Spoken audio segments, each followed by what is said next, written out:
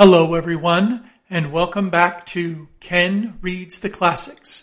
We continue now with Moby Dick, or The Whale, by Herman Melville. Chapter 35, The Masthead.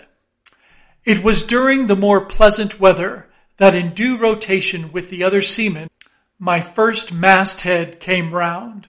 In most American whalemen, the mastheads are manned almost simultaneously with the vessels leaving her port, even though she may have 15,000 miles and more to sail ere reaching her proper cruising ground. And if after a 3, 4, or 5 years voyage she is drawing nigh home with anything empty in her, say an empty vial even, then her mastheads are kept manned to the last. And not till her skysail poles sail in among the spires of the port does she altogether relinquish the hope of capturing one whale more. Now, as the business of standing mastheads, ashore or afloat, is a very ancient and interesting one, let us in some measure expatiate here.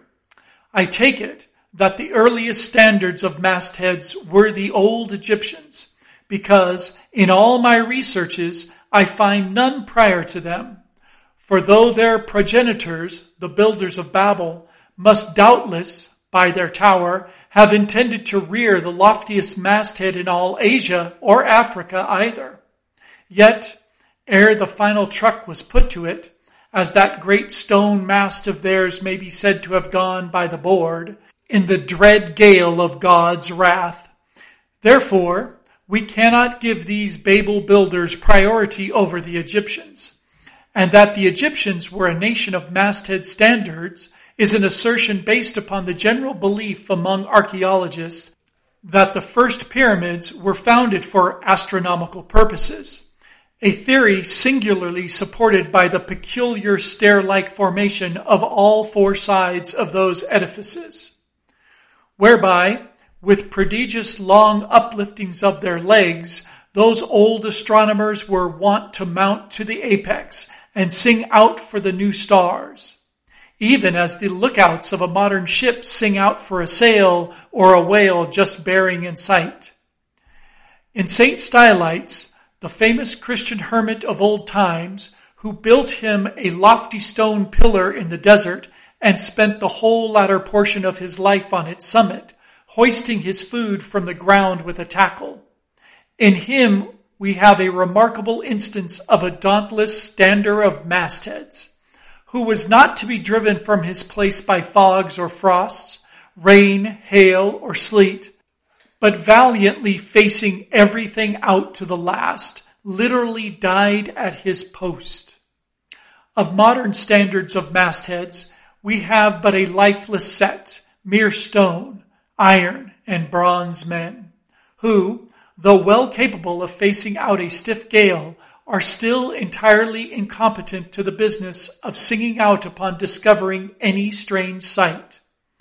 There is Napoleon, who, upon the top of the column of Vendôme, stands with arms folded, some 150 feet in the air, careless now who rules the deck below, whether Louis Philippe, Louis Blanc, or Louis the Devil. Great Washington, too, stands high aloft on his towering man-mast in Baltimore, and like one of Hercules' pillars, his column marks that point of human grandeur beyond which few mortals will go. Admiral Nelson, also, on a capstan of gunmetal, stands his masthead in Trafalgar Square, and ever, when most obscured by that London smoke, token is yet given that a hidden hero is there, for where there is smoke must be fire. But neither great Washington, nor Napoleon, nor Nelson will answer a single hail from below, however madly invoked to befriend by their counsels the distracted decks upon which they gaze. However, it may be surmised that their spirits penetrate through the thick haze of the future and descry what shoals and what rocks must be shunned. It may seem unwarrantable to couple in any respect the masthead standards of the land with those of the sea, but that in truth it is not so, is plainly evinced by an item which Obed Macy, the Stoll historian of Nantucket, stands accountable. The worthy Obed tells us that in the early times of the whale fishery, ere ships were regularly launched in pursuit of the game, the people of that island erected lofty spars along the sea coast, to which the lookouts ascended by means of nailed cleats, something as fowls go upstairs in a hen house. A few years ago, this same plan was adopted by the bay whalemen of New Zealand, who, upon descrying the game, gave notice to the ready-manned boats nigh the beach. But this custom has now become obsolete. Turn we then to the one proper masthead, that of a whale ship at sea. The 3 mastheads are kept manned from sunrise to sunset, the seamen taking their regular turns, as at the helm, and relieving each other every 2 hours. In the serene weather of the tropics, it is exceedingly pleasant, the masthead. Nay, to a dreamy, meditative man, it is delightful. There you stand, 100 feet above the silent decks, striding along the deep, as if the masts were gigantic stilts, while beneath you, and between your legs, as it were, swim the hugest monsters of the sea, even as ships once sailed between the boots of the famous Colossus at Old Rhodes. There you stand, lost in the infinite series of the sea, with nothing ruffled but the waves.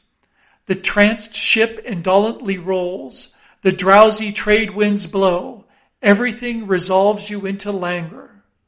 For the most part, in this tropic whaling life, a sublime uneventfulness invests you.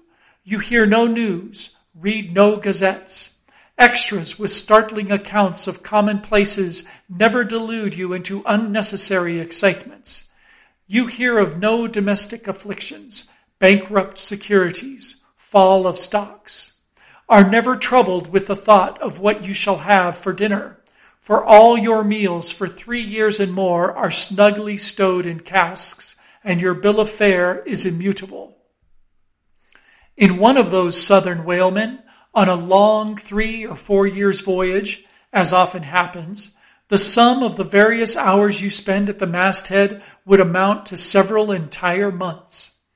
And it is much to be deplored that the place to which you devote so considerable a portion of the whole term of your natural life should be so sadly destitute of anything approaching to a cozy inhabitiveness, or adapted to a breed of comfortable localness of feeling, such as pertains to a bed, a hammock, a hearse, a sentry box, a pulpit, a coach, or any of those small and snug contrivances in which men temporarily isolate themselves. Your most usual point of perch is the head of the T-gallant mast, where you stand upon 2 thin parallel sticks, almost peculiar to whalemen, called the T-gallant cross trees. Here, tossed about by the sea, the beginner feels about as cozy as he would standing on a bull's horns. To be sure, in cold weather, you may carry your house aloft with you in the shape of a whale coat, but properly speaking, the thickest watch coat is no more of a house than the unclad body. For as the soul is glued inside of its fleshy tabernacle, and cannot freely move about in it, nor even move out of it, without running great risk of perishing, like an ignorant pilgrim crossing the snowy Alps in winter, so a watchcoat is not so much of a house as it is a mere envelope or additional skin encasing you. You cannot put a shelf or chest of drawers in your body, and no more can you make a convenient closet of your watchcoat. Concerning all this, it is much to be deplored that the mastheads of a southern whale ship are unprovided with these enviable little tents or pulpits called crow's nests, in which the lookouts of a Greenland whaler are protected from the inclement weather of the frozen seas.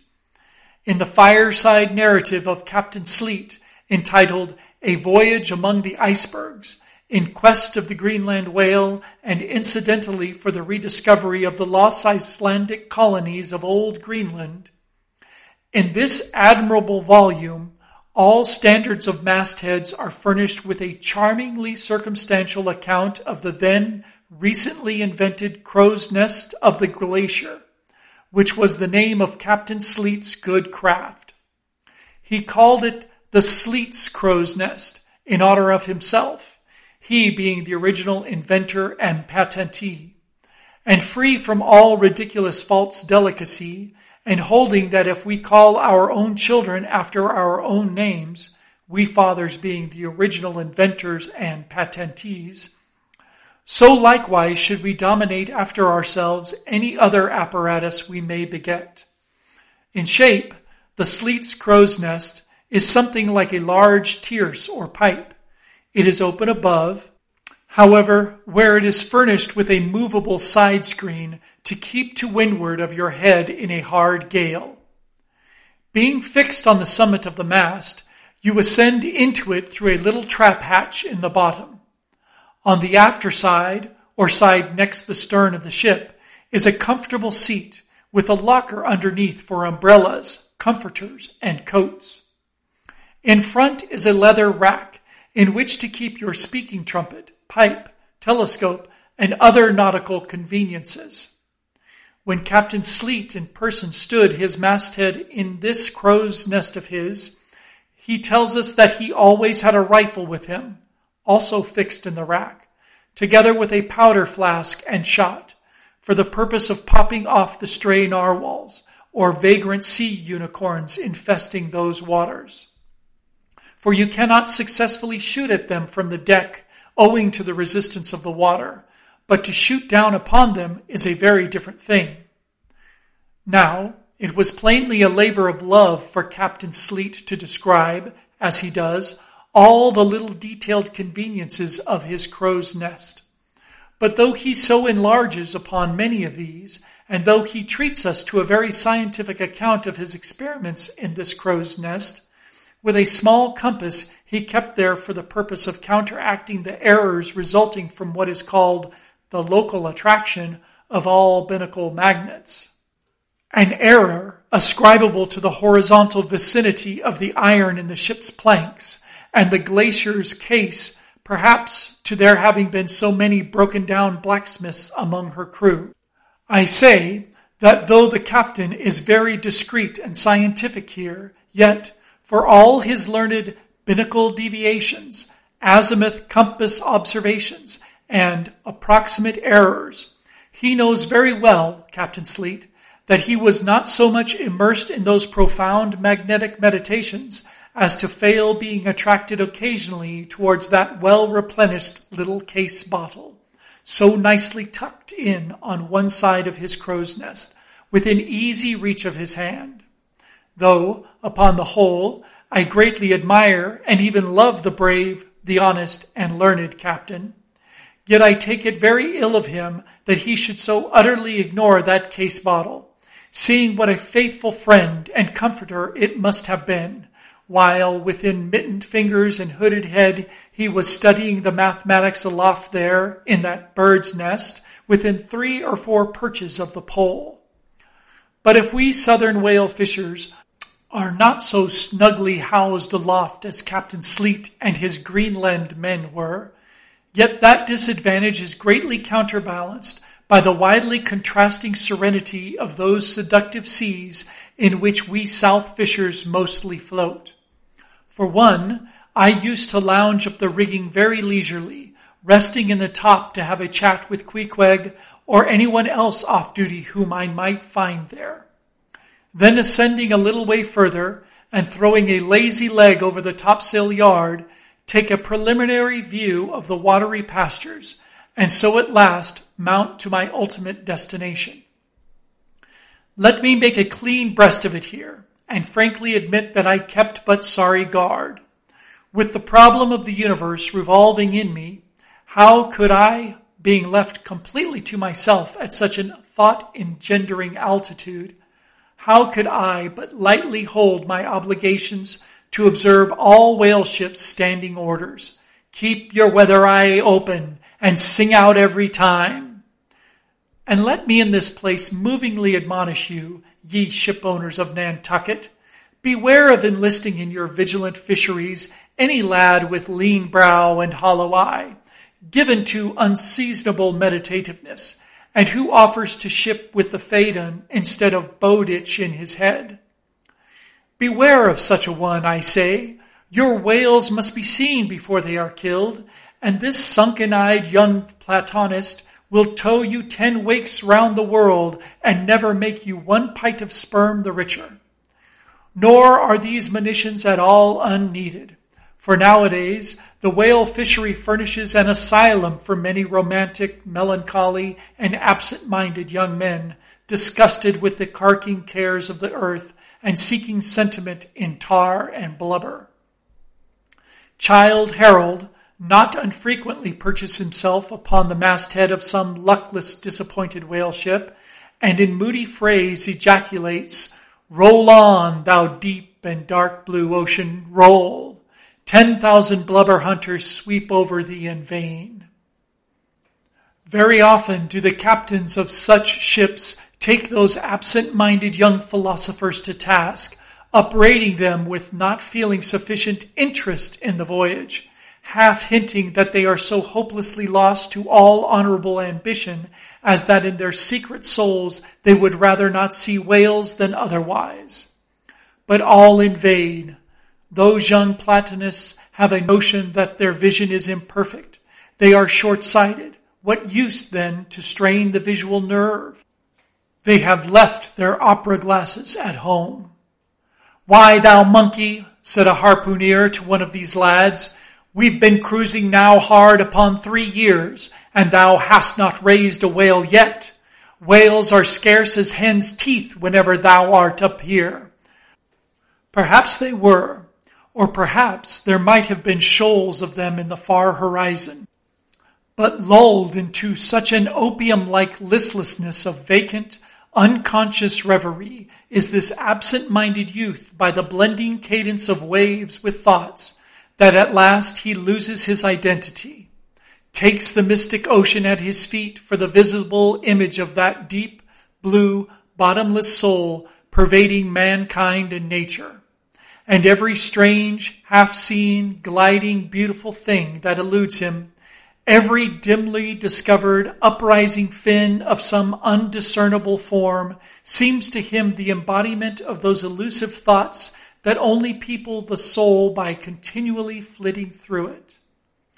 In this enchanted mood, thy spirit ebbs away to whence it came, becomes diffused through time and space, like Cranmer's sprinkled pantheistic ashes, forming at last a part of every shore the round globe over. There is no life in thee now, except that rocking life imparted by a gently rolling ship, by her borrowed from the sea, by the sea, from the inscrutable tides of God. But while this sleep, this dream is on ye, move your foot or hand an inch, slip your hold at all, and your identity comes back in horror. Over Descartian vortices you hover, and perhaps at midday in the fairest weather, with one half-throttled shriek you drop through that transparent air into the summer sea, no more to rise forever. Heed it well, ye pantheists.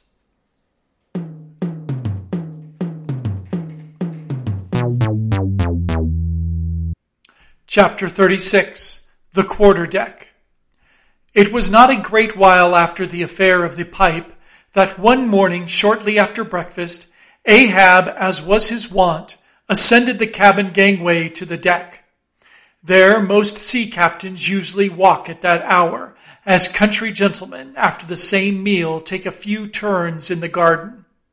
Soon his steady, ivory stride was heard, as to and fro he paced his old rounds, upon planks so familiar to his tread that they were all over dented, like geological stones, with the peculiar mark of his walk.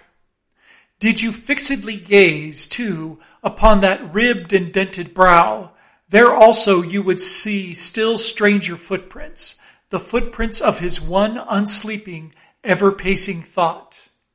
But on the occasion in question, those dents looked deeper, even as his nervous step that morning left a deeper mark.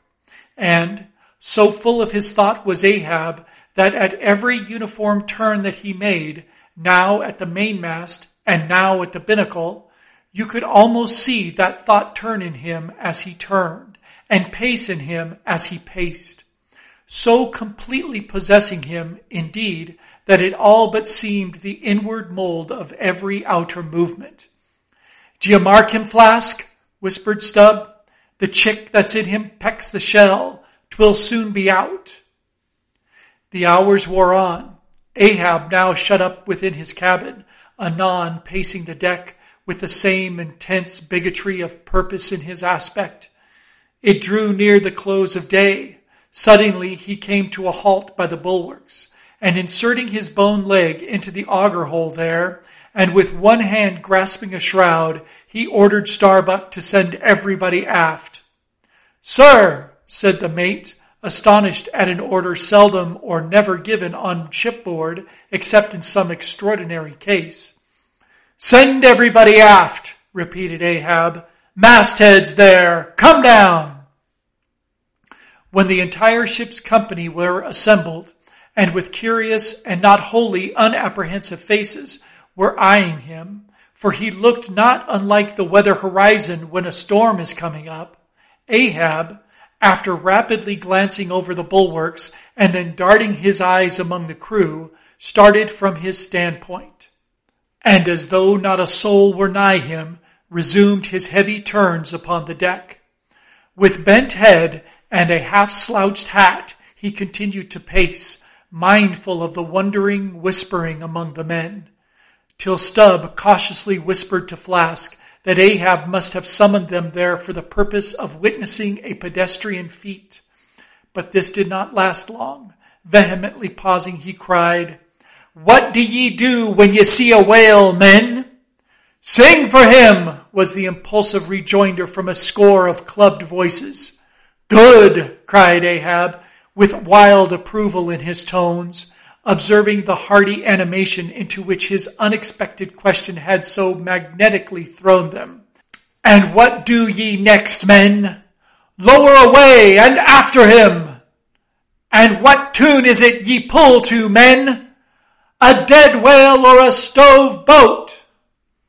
More and more strangely and fiercely glad and approving grew the countenance of the old man at every shout, while the mariners began to gaze curiously at each other, as if marveling how it was that they themselves became so excited at such seemingly purposeless questions. But they were all eagerness again, as Ahab, now half revolving in his pivot hole, with one hand reaching high up a shroud and tightly, almost convulsively grasping it, addressed them thus: "All ye mastheaders have before now heard me give orders about a white whale. Look ye, d'ye see this Spanish ounce of gold?" Holding up a broad, bright coin to the sun. "It is a $16 piece, men. D'ye see it? Mr. Starbuck, hand me yon topmaul." While the mate was getting the hammer, Ahab, without speaking, was slowly rubbing the gold piece against the skirts of his jacket, as if to heighten its luster, and without using any words was meanwhile lowly humming to himself, producing a sound so strangely muffled and inarticulate that it seemed the mechanical humming of the wheels of his vitality in him. Receiving the topmaul from Starbuck, he advanced towards the mainmast with the hammer uplifted in one hand, exhibiting the gold with the other, and with a high raised voice exclaiming, "Whosoever of ye raises me a white-headed whale with a wrinkled brow and a crooked jaw, whosoever of ye raises me that white-headed whale with 3 holes punctured in his starboard fluke, look ye, whosoever of ye raises me that same white whale, he shall have this gold ounce, my boys." "Huzzah! Huzzah!" cried the seamen, as with swinging tarpaulins they hailed the act of nailing the gold to the mast. "It's a white whale, I say," resumed Ahab, as he threw down the topmaul. "A white whale. Skin your eyes for him, men. Look sharp for white water. If you see but a bubble, sing out." All this while Tashtego, Dagu, and Queequeg had looked on with even more intense interest and surprise than the rest, and at the mention of the wrinkled brow and crooked jaw, they had started as if they were separately touched by some specific recollection. "Captain Ahab," said Tashtego, "that white whale must be the same that some call Moby Dick." "Moby Dick?" shouted Ahab. "Do ye know the white whale then, Tash?" "Does he fan a little curious, sir, before he goes down?" said the gay header deliberately. "And has he a curious spout, too?" said Dago. "Very brushy, even for a permaceti, and mighty quick, Captain Ahab?" "And he have 1, 2, 3, oh, good many iron in him hide, too, Captain," cried Queequeg disjointedly. "All twisky-tee betwixt, like him, faltering hard for a word and screwing his hand round and round as though uncorking a bottle. "Like him, corkscrew," cried Ahab. "Aye, Queequeg, the harpoons lie all twisted and wrenched in him." "Aye, Dagu, his spout is a big one, like a whole shock of wheat, and white as a pile of our Nantucket wool after the great annual sheep shearing." "Aye, Tashtego, and he fantails like a split jib in a squall. Death and devils, men, it is Moby Dick ye have seen. Moby Dick! Moby Dick!"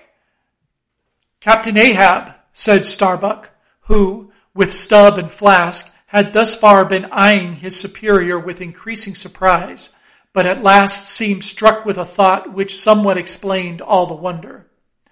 "Captain Ahab, I have heard of Moby Dick, but it was not Moby Dick that took off thy leg?" "Who told thee that?" cried Ahab, then pausing. "Aye, Starbuck, aye, my hearties all round, it was Moby Dick that dismasted me. Moby Dick that brought me to this dead stump I stand on now. Aye, aye," he shouted with a terrific, loud animal sob like that of a heart-stricken moose. "Aye, aye, it was that accursed white whale that raised me, made a poor begging lubber of me forever and a day." Then tossing both arms with measureless imprecations, he shouted out, "Aye, aye, and I'll chase him round good Cape Horn, and round the Horn, and round the Norway maelstrom, and round perdition's flames before I give him up. And this is what ye have shipped for, men, to chase that white whale on both sides of land, and over all sides of earth, till he spouts black blood and rolls fin out. What say ye, men? Will ye splice hands on it now? I think ye look brave."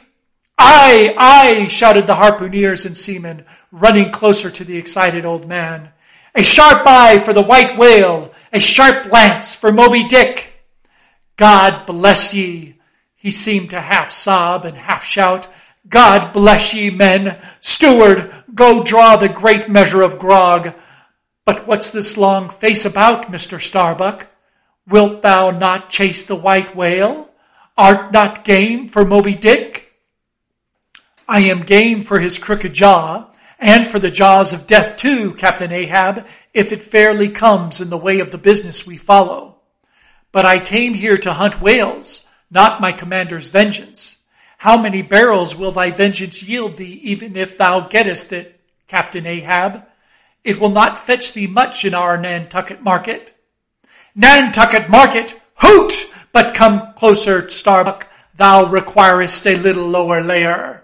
If money's to be the measurer, man, and the accountants have computed their great counting house the globe by girding it with guineas, 1 to every 3 parts of an inch, then let me tell thee that my vengeance will fetch a premium here." "He smites his chest," whispered Stubb. "What's that for? Methinks it rings most vast, but hollow." "Vengeance on a dumb brute?" cried Starbuck. "That simply smote thee from blindest instinct? Madness! To be enraged with a dumb thing, Captain Ahab, seems blasphemous." "Hark ye again, the little lower layer. All visible objects, man, are but as pasteboard masks. But in each event, in the living act, the undoubted deed, there some unknown but still reasoning thing puts forth the moldings of its features from behind the unreasoning mask. If man will strike, strike through the mask. How can the prisoner reach outside except by thrusting through the wall? To me, the white whale is that wall, shoved near to me. Sometimes I think there's naught beyond, but 'tis enough. He tasks me, he heaps me. I see in him outrageous strength, with an inscrutable malice sinnewing it. That inscrutable thing is chiefly what I hate, and be the white whale agent, or be the white whale principal, I will wreak that hate upon him. Talk not to me of blasphemy, man. I'd strike the sun if it insulted me. For could the sun do that, then could I do the other, since there is ever a sort of fair play herein, jealousy presiding over all creations. But not my master, man, is even that fair play. Who's o'er me? Truth hath no confines. Take off thine eye, more intolerable than fiends glaring as a doltish stare. So, thou reddenest and palest. My heat has melted thee to anger glow. But look ye, Starbuck, what is said in heat, that thing unsays itself. There are men from whom warm words are small in dignity. I meant not to incense thee. Let it go. Look. See yonder Turkish cheeks of spotted tawn living, breathing pictures painted by the sun. The pagan leopards, the unreckoning and unworshipping things that live and seek and give no reasons for the torrid life they feel. The crew, man, the crew! Are they not one and all with Ahab in this matter of the whale? See Stubb, he laughs. See yonder Chilean, he snorts to think of it. Stand up amid the general hurricane. Thy one-tossed sapling cannot, Starbuck. And what is it? Reckon it. 'Tis but to help strike a fin. No wondrous feat for Starbuck. What is it more? From this one poor hunt, then, the best lance out of all Nantucket, surely he will not hang back when every foremast hand has clutched a whetstone? Ah, constraining seize thee, I see. The billow lifts thee. Speak, but speak! Aye, thy silence then, that voices thee. Something shot from my dilated nostrils. He has inhaled it in his lungs. Starbuck is now mine, cannot oppose me now, without rebellion. God keep me, keep us all, murmured Starbuck lowly. But in his joy at the enchanted, tacit acquiescence of the mate, Ahab did not hear his foreboding invocation, nor yet the low laugh from the hold, nor yet the presaging vibrations of the winds in the cordage, nor yet the hollow flap of the sails against the masts, as for a moment their hearts sank in. For again Starbuck's downcast eyes lighted up with the stubbornness of life. The subterranean laugh died away. The winds blew on. The sails filled out. The ship heaved and rolled as before. Ah, ye admonitions and warnings, why stay ye not when ye come? But rather are ye predictions than warnings, ye shadows? Yet not so much predictions from without as verifications of the foregoing things within. For with little external to constrain us, the innermost necessities in our being, these still drive us on. The measure, cried Ahab, receiving the brimming pewter and turning to the harpooneers. He ordered them to produce their weapons. Then ranging them before him near the capstan, with their harpoons in their hands, while his three mates stood at his side with their lances, and the rest of the ship's company formed a circle round the group, he stood for an instant searchingly eyeing every man of his crew. But those wild eyes met his, as the bloodshot eyes of the prairie wolves meet the eye of their leader, ere he rushes on at their head in the trail of the bison. But alas, only to fall into the hidden snare of the Indian. Drink and pass, he cried, handing the heavy charged flagon to the nearest seaman. The crew alone now drink, Round with it, round! Short draughts, long swallows, men. 'Tis hot as Satan's hoof. So it goes round excellently. It spirals in ye, forks out at the serpent snapping eye. Well done, almost drained. That way it went, this way it comes. Hand it to me. Here's a hollow. Men, ye seem the years, so brimming life is gulped and gone. Steward, refill. Attend now, my braves. I have mustered ye all round this capstan. And ye mates, flank me with your lances. And ye harpooners, stand there with your irons. And ye, stout mariners, ring me in, that I may in some sort revive a noble custom of my fishermen fathers before me. O men, you will yet see that. Ha! Boy, come back. Bad pennies come not sooner. Hand it me. Why, now, this pewter had run brimming again. Wert not thou St. Vitus's imp? Away, thou ague! Advance, ye mates, cross your lances full before me. Well done, let me touch the axis. So saying, with extended arm, he grasped the 3 level radiating lances at their crossed center. While so doing, suddenly and nervously twitched them. Meanwhile, glancing intently from Starbuck to Stubb, from Stubb to Flask, it seems as though, by some nameless interior volition, he would fain have shocked into them the same fiery emotion accumulated within the Leyden jar of his own magnetic life. The 3 mates quailed before his strong, sustained, and mystic aspect. Stubb and Flask looked sideways from him. The honest eye of Starbuck fell downright. In vain, cried Ahab, but maybe 'tis well. For did ye 3 but once take the full forced shock, then mine own electric thing that had perhaps expired out from me? Perchance too it would have dropped ye dead. Perchance ye need it not. Down, lances! And now, ye mates, I do appoint ye 3 cupbearers to my 3 pagan kingsmen there. Yon 3 most honorable gentlemen and noblemen, my valiant harpooners. Disdain the task? What, when the great Pope washes the feet of beggars, using his tiara for ewer? O my sweet cardinals, your own condensation, that shall bend ye to it. I do not order ye, ye will it. Cut your seizings and draw the poles, ye harpooneers. Silently obeying the order, the 3 harpooneers now stood with the detached iron part of their harpoons, some 3 feet long, held, barbs up, before him. Stab me not with that keen steel. Cant them over. Know ye not the goblet end? Turn up the socket. So now, ye cupbearers, advance the irons. Take them, hold them while I fill. Forthwith, slowly going from one officer to the other, he brimmed the harpoon sockets with the fiery waters from the pewter. Now, 3 to 3 ye stand. Commend the murderous chalices. Bestow them, ye who are now made parties to this indissoluble league. Ha, Starbuck, but the deed is done. Yon ratifying sun now waits to sit upon it. Drink, ye harpooneers, drink and swear.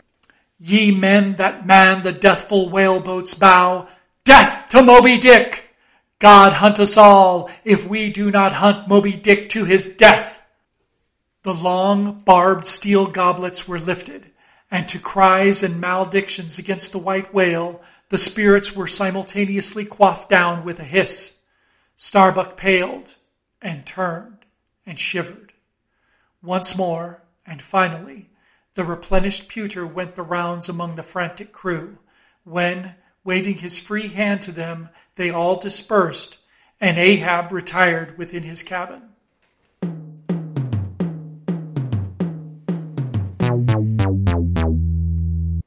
Chapter 37, Sunset.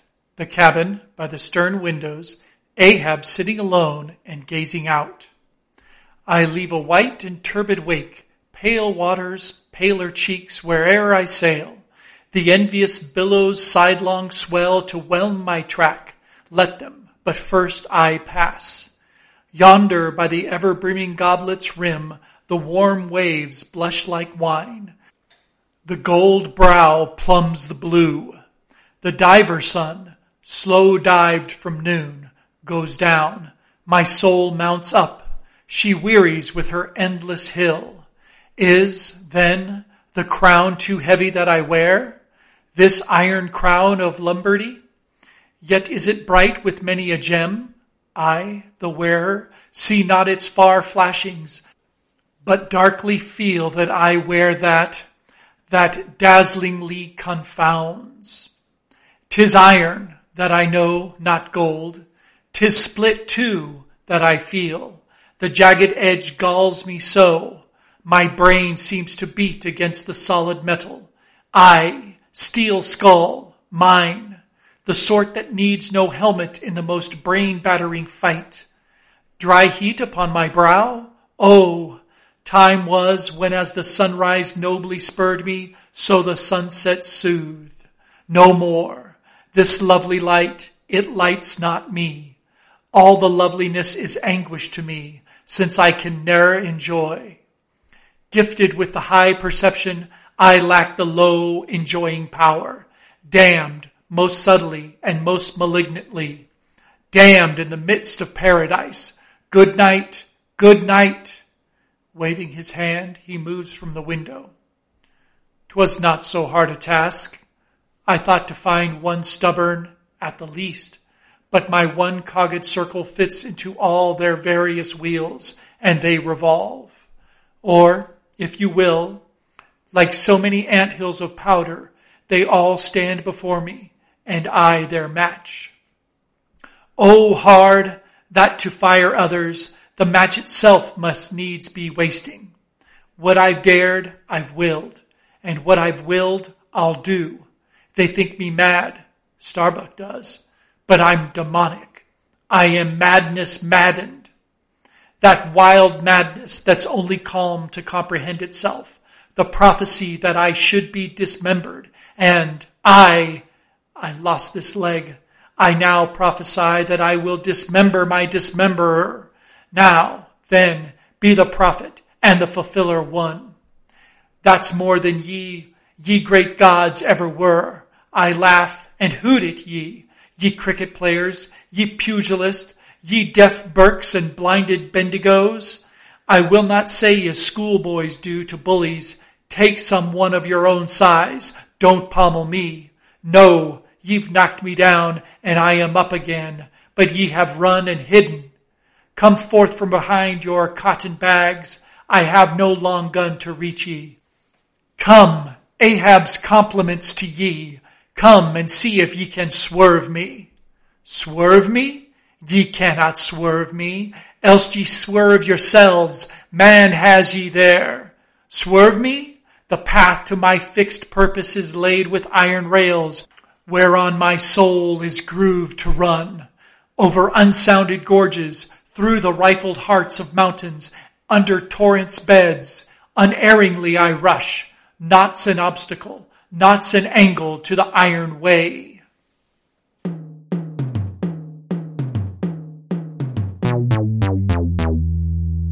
Chapter 38, Dusk.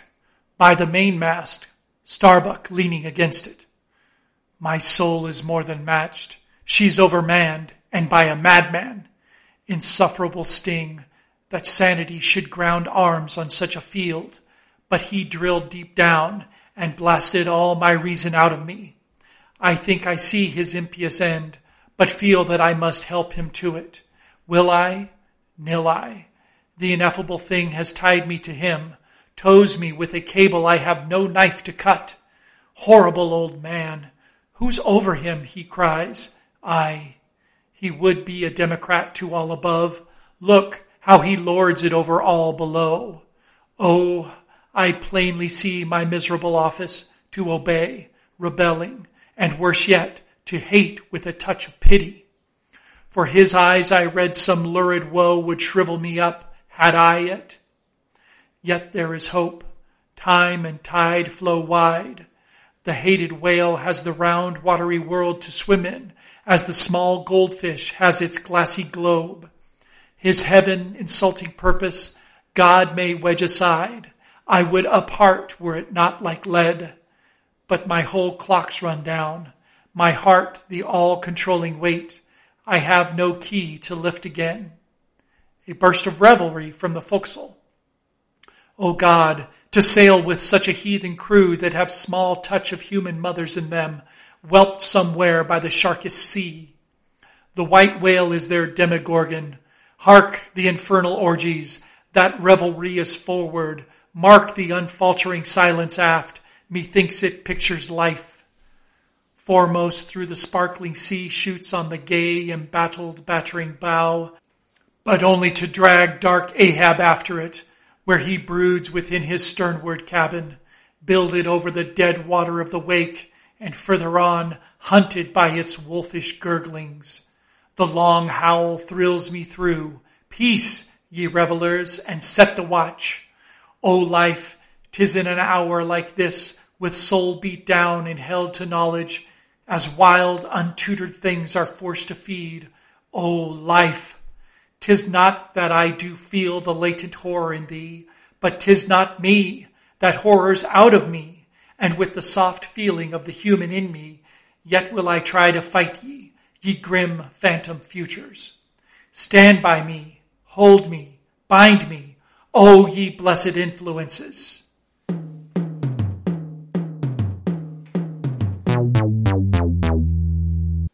Chapter 39, First Night Watch, Foretop, Stub, Solace, and Mending a Brace.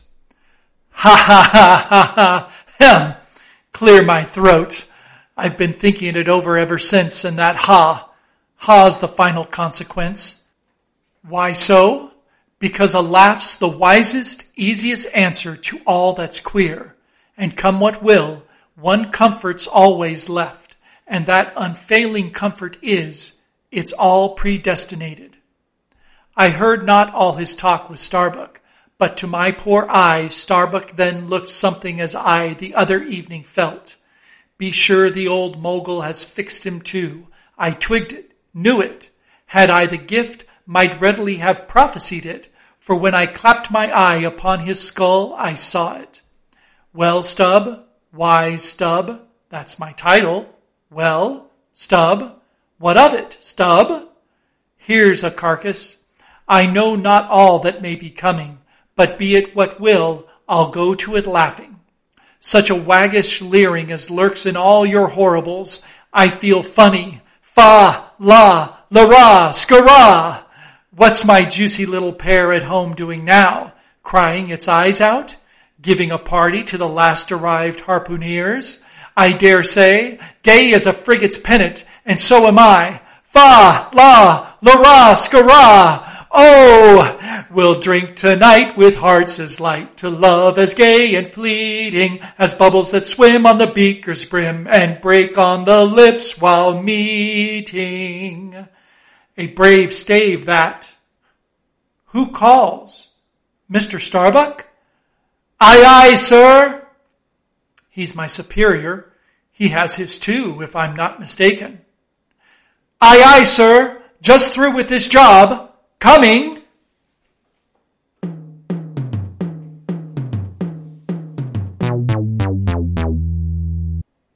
This has been Moby Dick. Please join us next time as the adventures of the Pequod and its crew continue.